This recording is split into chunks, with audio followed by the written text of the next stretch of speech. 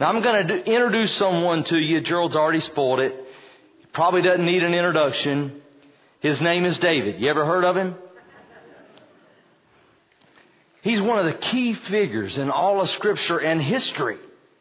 In just this passage, we see so many facets of who he is. David is the son of Jesse, the youngest brother, the runt, the better neighbor who would take Saul's place, going back to last chapter.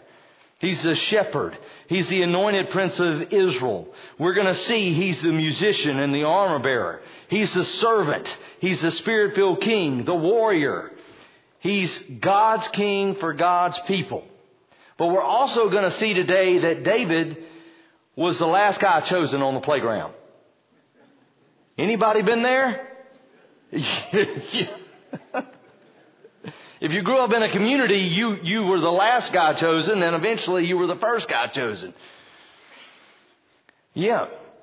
So part of what makes David such a unique character, though, is the depth of which we're able to get to know David. We see the historical record in 1 and 2 Samuel and in 1 Kings and 1 Chronicles. But even more than that, in his writing of the Psalms, most of the Psalms are written by David. And in vivid detail, we see his passionate heart for God. In vivid detail, we see his mind, his deep spiritual understanding. And in vivid color, we see the struggles of David's highs, which were high, and his lows, which were really low. And we see all that. And we can see that in our lives, can't we? Yeah.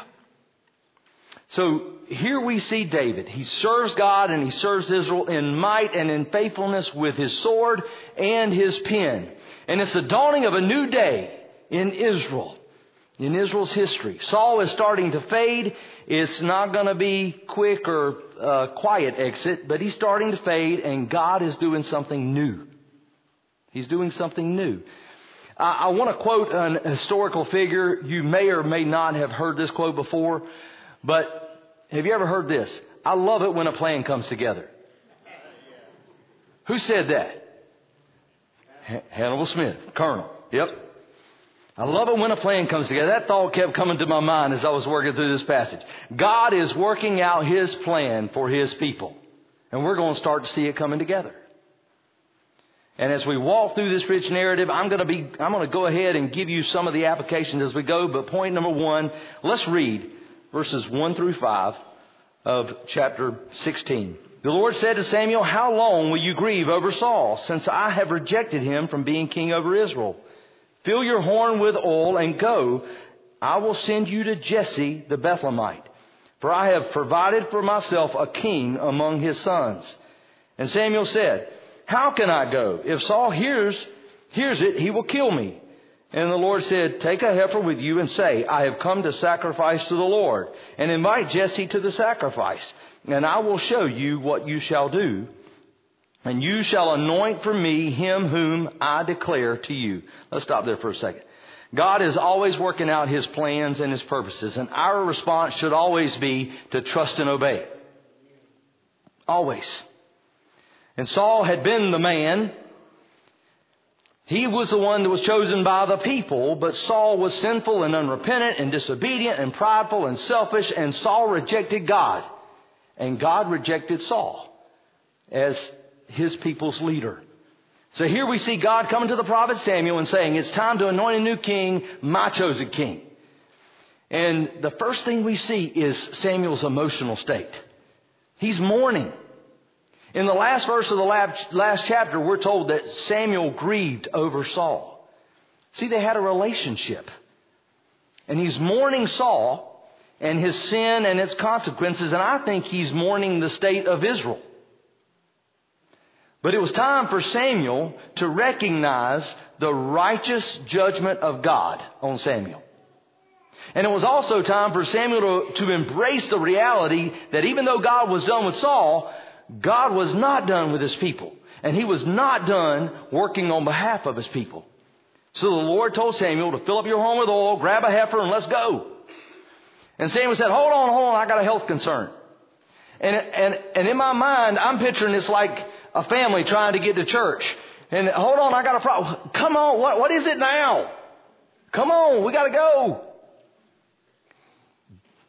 Samuel says, I got a health concern. Yeah, namely King Saul is not going to like it if I'm going to try to replace him. And here's an honest conversation with God. Are you sure about this, God? Saul's pretty passionate about his kingdom and his name and his honor. And he's not too fond of me right now. We didn't end well the other day when I hacked up his trophy. That just didn't end up well. Are you sure? What if he figures out what I'm doing? Now, it was a legitimate concern. To get from Ramah to Bethlehem, you had to pass through Saul's hometown of Gibeah. Okay? So he had to go through Saul's hometown. And there was little chance that Samuel was going to pass through without making the 6 o'clock news. You know what I'm saying? It's going to be a big deal. Saul's going to know. But even when there's fear, we in faith still must obey. So God hears him, and God provides for that concern. He makes some special travel arrangements, okay? And it's interesting. Is God being deceptive here? Or is he having Samuel to be deceptive? Well, we've got to look at it in context. Saul messed up the sacrifice in chapter 14, if you remember. He was just going through the motions in a way that seemed right only to him. And it was really just an attempt to have a religious good luck charm before that battle. So he was just going through the motions. And then in chapter 15, what we saw last week, Saul disobeyed the command to destroy all the Amalekites and their animals with this lame excuse that, I saved them to sacrifice to God. Oh, really? Okay. So that's twice he's used the worship of God in a flippant or mocking, disrespectful way. So now, in a divinely ironic sort of way, God has Samuel to plan a proper sacrifice. Okay? And is it a cover for God's greater plan? Yes. But it's not just a cover. Samuel does go. He didn't lie. He does go, and he does make a sacrifice, and that does also serve as the occasion for the anointing of God's chosen king of Israel. And that was appropriate. It was appropriate. So Samuel obeys. He carries out the responsibility. And here's the idea. We are to obey even when we don't have all the information, which quite frankly is all the time. Right? But here's the main thing I want you to see in these first 3 verses is it's God who is initiating here. God is being active. He's working on behalf of His people.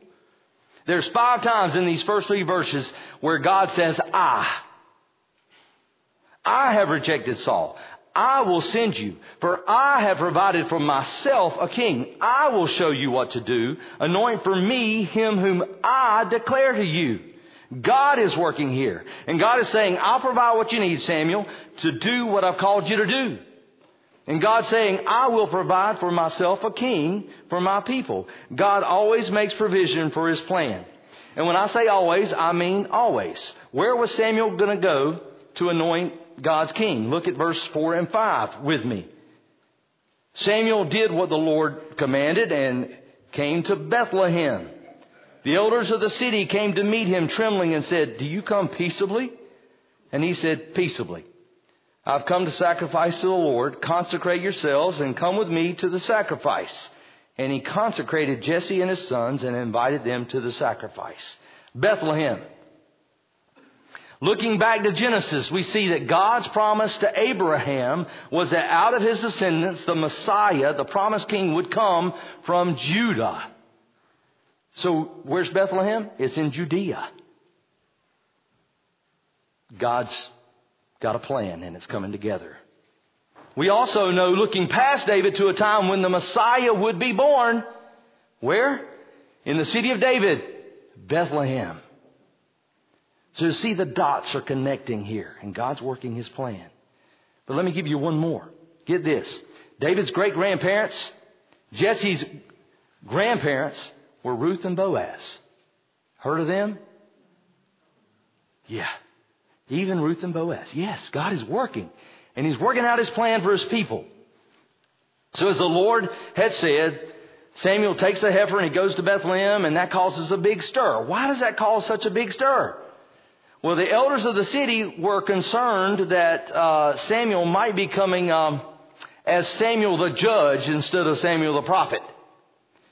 They're remembering what had just happened in chapter 15, okay, when Saul was disobedient and he brought the animals. He was supposed to destroy all the Amalekites and all the animals, and he brought the animals, but he also brought King Agag.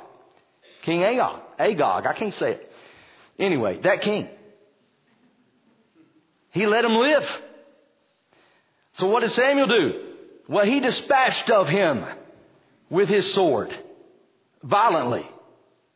And in front of Saul, it really was a rebuke of King Saul and his decision to let him live.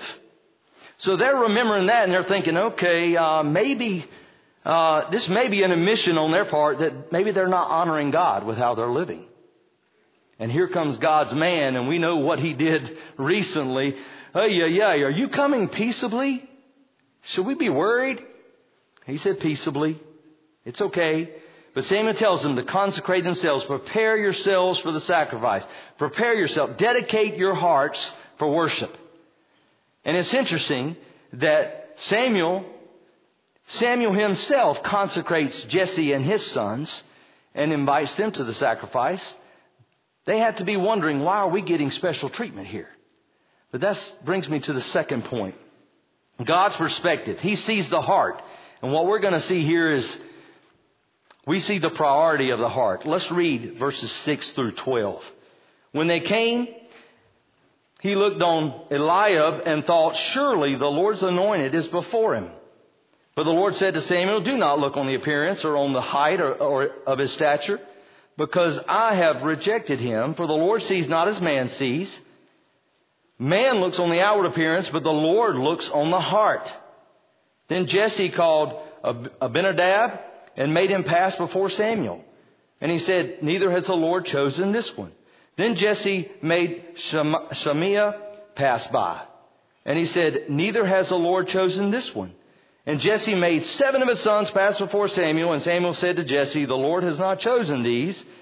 And then Samuel said to Jesse, are all your sons here? And he said, there remains yet the youngest, but behold, he's keeping the sheep. And Samuel said to Jesse, send and get him, for we will not sit down until he comes here. And he sent and brought him in. Now he was ruddy and had beautiful eyes and was handsome. And the Lord said, arise, anoint him, for this is he. So God sees differently than man. The interaction between Samuel and Jesse, this probably occurred at a private meal after the public sacrifice. This seems to be a more intimate setting, and some privacy makes sense in light of Samuel's earlier concern about Saul, right? So in verse 6, Samuel saw Jesse's firstborn, Eliab, and he reacted the same way that he had reacted when he first laid eyes on Saul. He thought, surely the Lord's anointed stands here. Bingo, we got it. And here's Samuel. This is God's prophet, and he's making the same mistake that he made with Saul. Remember, King Saul was head and shoulders taller than all the other Israelite men. He was a big fella. He was quite impressive. And remember, the Israelites really wanted a big and bad king like everybody else. Give me a king like everybody else has a king. But here's even Samuel sizing up the next king in the same way. And Eliab, man, he looks the part. He looks like he's the man. And God says, no, it's not about his appearance. It's not about his stature. It's not about his height. No, man looks on the outward appearance, but the Lord looks on the heart. And you get the sense here that Jesse and Samuel were certain. Are you sure, God? Because Eliab, man, God says no. So now, and this is kind of comical, we have roll call. This is roll call. One commentator said this is like the Old Testament version of Cinderella for the guys. Let's see if the slipper fits. And seriously, it's almost comical. Next up, we have Abinadab. He likes sunsets and early morning walks on the battlefield. You know, and Nope, not God's chosen one. Okay? So, Shemiah. Nope. He's not the one either. Ozim. No. Nathanael. No. Radai. No. 7 sons passed before Samuel. And he said, the Lord has not chosen these. And then there's this awkward moment. Samuel said, hey, Jesse, are all your sons here? Did you forget anybody? Now, have you ever forgotten your children? No. Yes. I wasn't going to bring it up, Ben, but I don't know how many times people have called and said, I left a child there. Do you see him? Actually, the Taylors are guilty of doing that too. It's usually a miscommunication between parents. That's not the same thing, Ben. This is an awkward moment here. What in the world? Come on, Jesse. Really? My paraphrase was, well, now that you mention it, my youngest, the smallest, he's out with the sheep in the field. Blank stare. Like, I can imagine Jesse's thinking, he's not the one. You want me to send the boys back through? Y'all smile this time. Come on. Yeah. Jesse's not considering in the least that it could be David. And it's like Samuel has to say, well, Jesse, send somebody to go get him. He says he's in the field, but go get him. And Samuel says, we're not going to sit down until he gets here.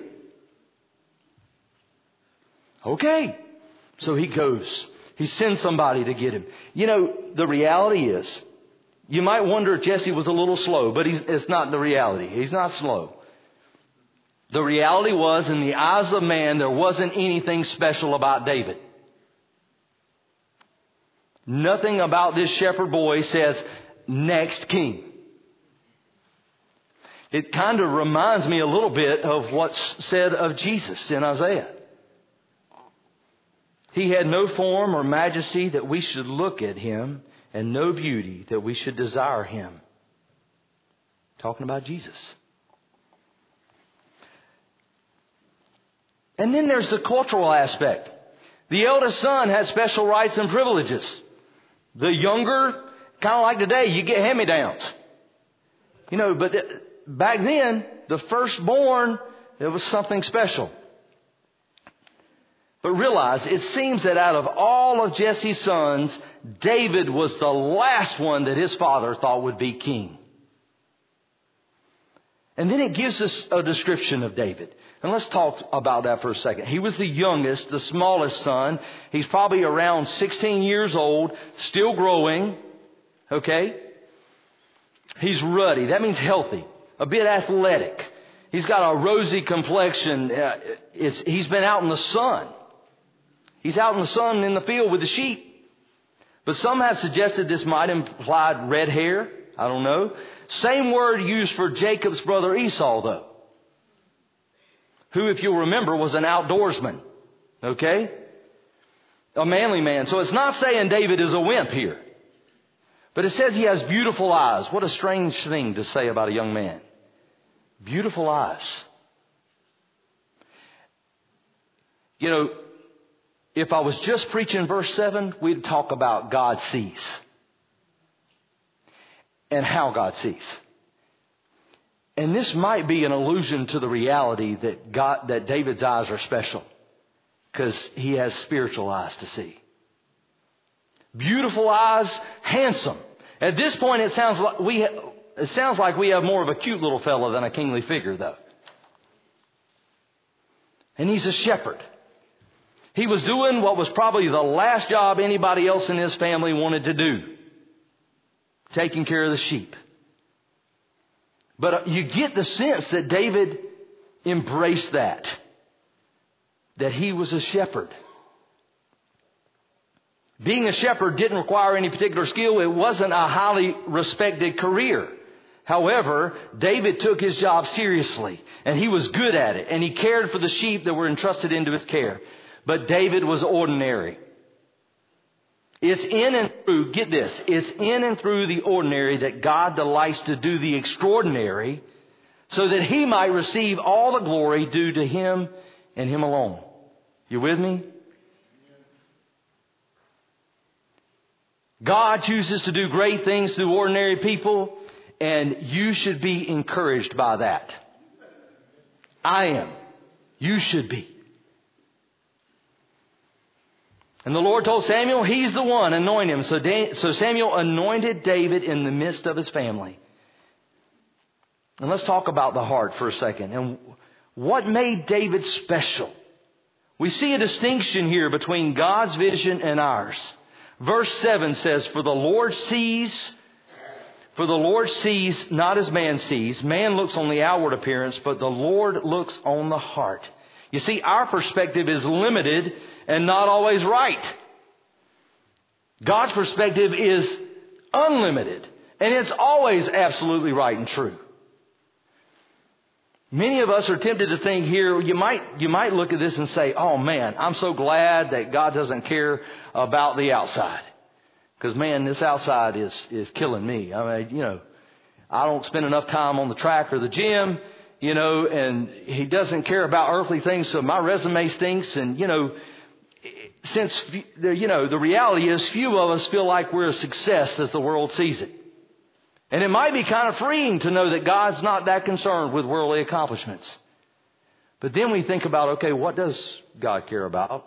If God cares about the state of our hearts, would most of us really be able to say that our heart conditions are better than our outward appearance?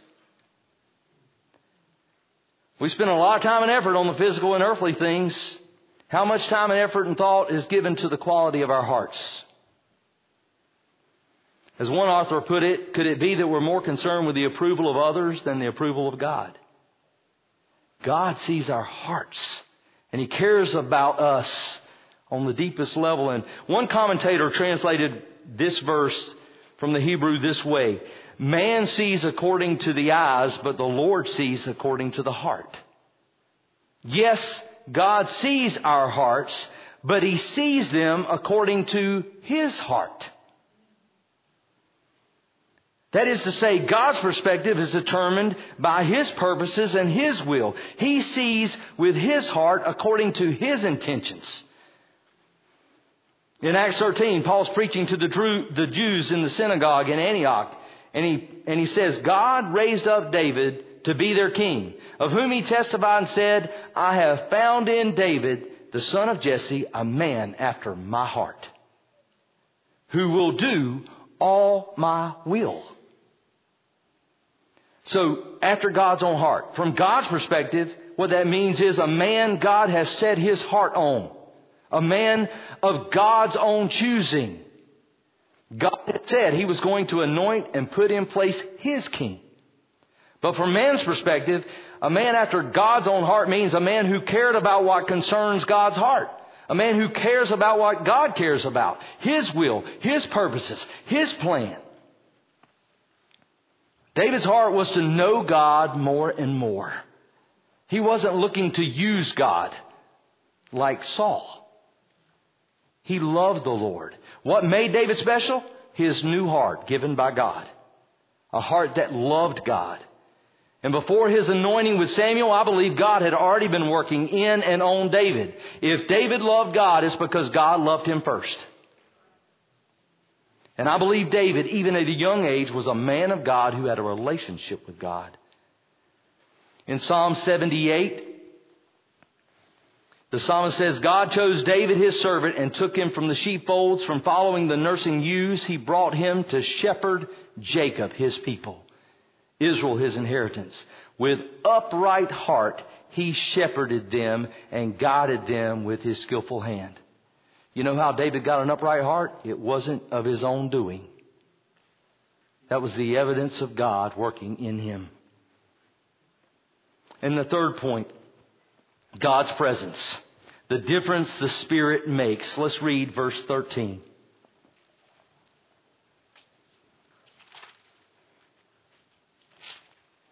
Then Samuel took the horn of oil and anointed him in the midst of his brothers. And the Spirit of the Lord rushed upon David from that day forward. From that day forward. So see, here we see the most significant thing that happened that day in Bethlehem. This is the most significant thing. In the Old Testament, the Holy Spirit would come upon God's appointed person at key moments to equip them and enable them and empower them to do what God had called them to do. We can look at examples from Samson to Saul, but let me use Saul as an example. In chapter 10, the Spirit rushed on Saul and he prophesied. And then in chapter 11, the Spirit rushed on Saul again and it caused his anger to be kindled against Israel's enemy, and he raised an army. The point in these situations was that God was doing something through these men. The power came from a divine source. So David is another leader of God that is being equipped and empowered. But there's something different here. The Spirit of the Lord rushed upon David from that day forward. Wow. It's not just for a moment. It's not just for a time. It's not just to empower a particular task. No. Permanently. From that day forward. Wow. God said, a king for myself. Please note, the Spirit of God is God. God gave himself to David here. And David knew it. The Lord is my shepherd. A whole lot could be said there. A lot was said yesterday in Ron's service about that. The Lord is my shepherd. But hearing that from a shepherd, knowing the shepherd knows that without the shepherd, the sheep are lost. And at some point dead. They need their shepherd. And David says, the Lord is my shepherd. Yea, though I walk through the valley of the shadow of death. And we're going to see, David's going to do that a lot. I will fear no evil, for you, my shepherd, are with me. He knew God was with him. David knew that, and it made all the difference in the world. But David wasn't the only one that knew that. Everyone else did too. About 15 years later, after he was 15 years later, after he was anointed by Samuel, David at the age of 30 would take his appointed place as king. And that event is recorded in 2 Samuel 5 and 1 Chronicles 11. Both of these accounts, though, include this statement. Get this. David became greater and greater, for the Lord, the God of hosts, was with him. Why did he become greater and greater? The Lord, the God of hosts, was with him. All recognize that David's greatness was owed to the Lord and his presence. David is walking so close to God that God's greatness is seen in and through David. God doing extraordinary through the ordinary. By His Spirit, listen, by His Spirit, God works out His purposes for His people and for His glory. Did I mention there's really only one true king? Really only one true king. So Samuel heads home. We see there. Next week we're gonna head home too in a minute. But next week we're gonna finish looking at this passage. Okay. But what I want you to see here is empty religion versus relationship. I thought about having the kids help me, but they're probably you have to wake them up probably. This past week we did VBS, and the passage was the greatest commandment. And Jesus was asked by a scribe in Mark 12, what is the most important command of Scripture? And Jesus said, Hear, O Israel, the Lord our God, the Lord is one, and you shall love the Lord your God with all your heart and with all your soul and with all your mind and with all your strength. Oh, I saw one kid doing it with me. Thank you. And the second is this, you shall love your neighbor as yourself. There is no commandment greater than these. And the scribe said to him, You're right, teacher. And this is my summary of what he said. He said, loving God and neighbor is much more than all whole burnt offerings and sacrifices. And when Jesus saw that he answered wisely, he said to him, You are not far from the kingdom of God. Jesus commended the scribe for his response. Entering the kingdom isn't a matter of duty. It's not a matter of religious exercise. It's a matter of the heart. You shall love God. It's about a relationship. And God is not interested in empty religion. King Saul thought he could just do a sacrifice here and halfway do what God said there and check the religion box and we'd be good. And we saw last Sunday that Samuel told Saul, does the Lord take pleasure in burnt offerings and sacrifice as much as in obeying the Lord? Look, to obey is better than sacrifice. To pay attention is better than the fat of rams. To listen to God, it's about worshiping God from here. It's about the heart.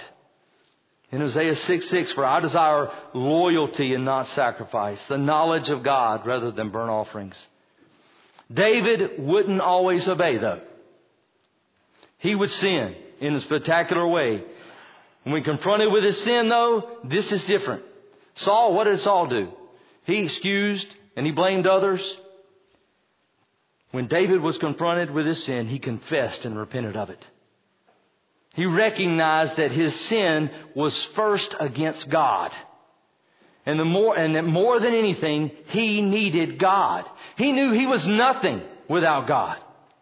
And he cried out in Psalms 51, that psalm of repentance after his great sin. And he said, cast me not from your presence and take not your Holy Spirit from me. He had seen, and we'll see next week, what it looks like when God removes his hand in Saul. David didn't want none of that. He knew he needed God. God's heart was for David, but David's heart was captured by God. A love for God. Listen, a love for God is demonstrated by worship, trust, and obedience. Was David special? Did he think he was special? In 1 Chronicles 7:16, you might want to write that one down. 1 Chronicles 17:16 says, then King David went in and sat before the Lord, and he said, who am I, O Lord God? Who am I?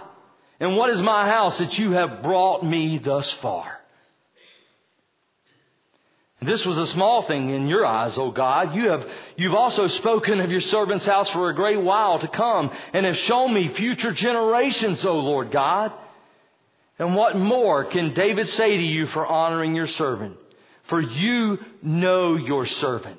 David's saying, you know me, you know my sin, you know who I am, you know my failings, and you love me, and you choose me anyway. And you bless me anyway. Who am I, God?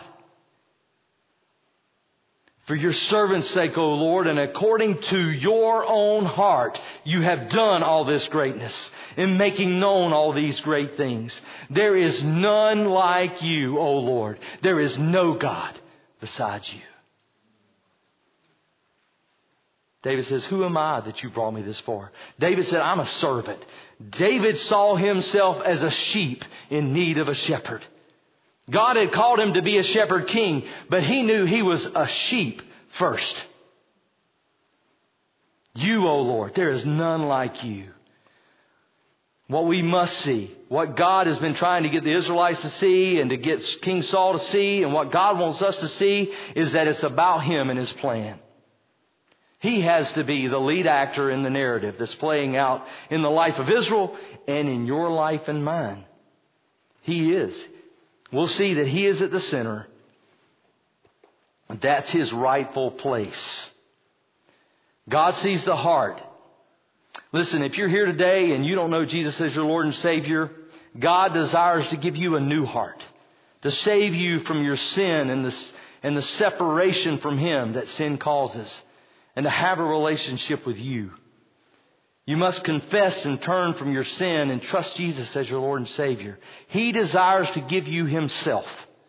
Come to Jesus today and submit to the one true King. If you're a believer, we're called to walk in faith, trusting and obeying him every step of the way. Do you recognize the reality that you're a sheep in need of a shepherd? You're a subject in need of the one true King. Let's pray together. Lord, thank you for the opportunity we've had this morning to see how you will work in the life of Israel and in David's life.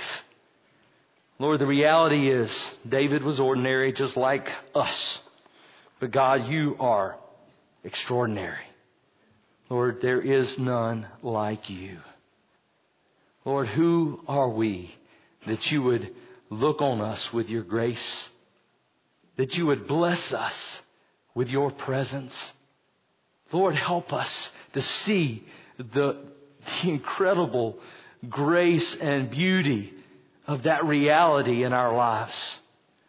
Lord, I pray that that would cause us to join with David in worshiping you, the only one who is worthy of our worship. Lord, may we truly be submitted to you, the one true King. Lord, thank you for your love and grace. It's in Jesus' name. Amen.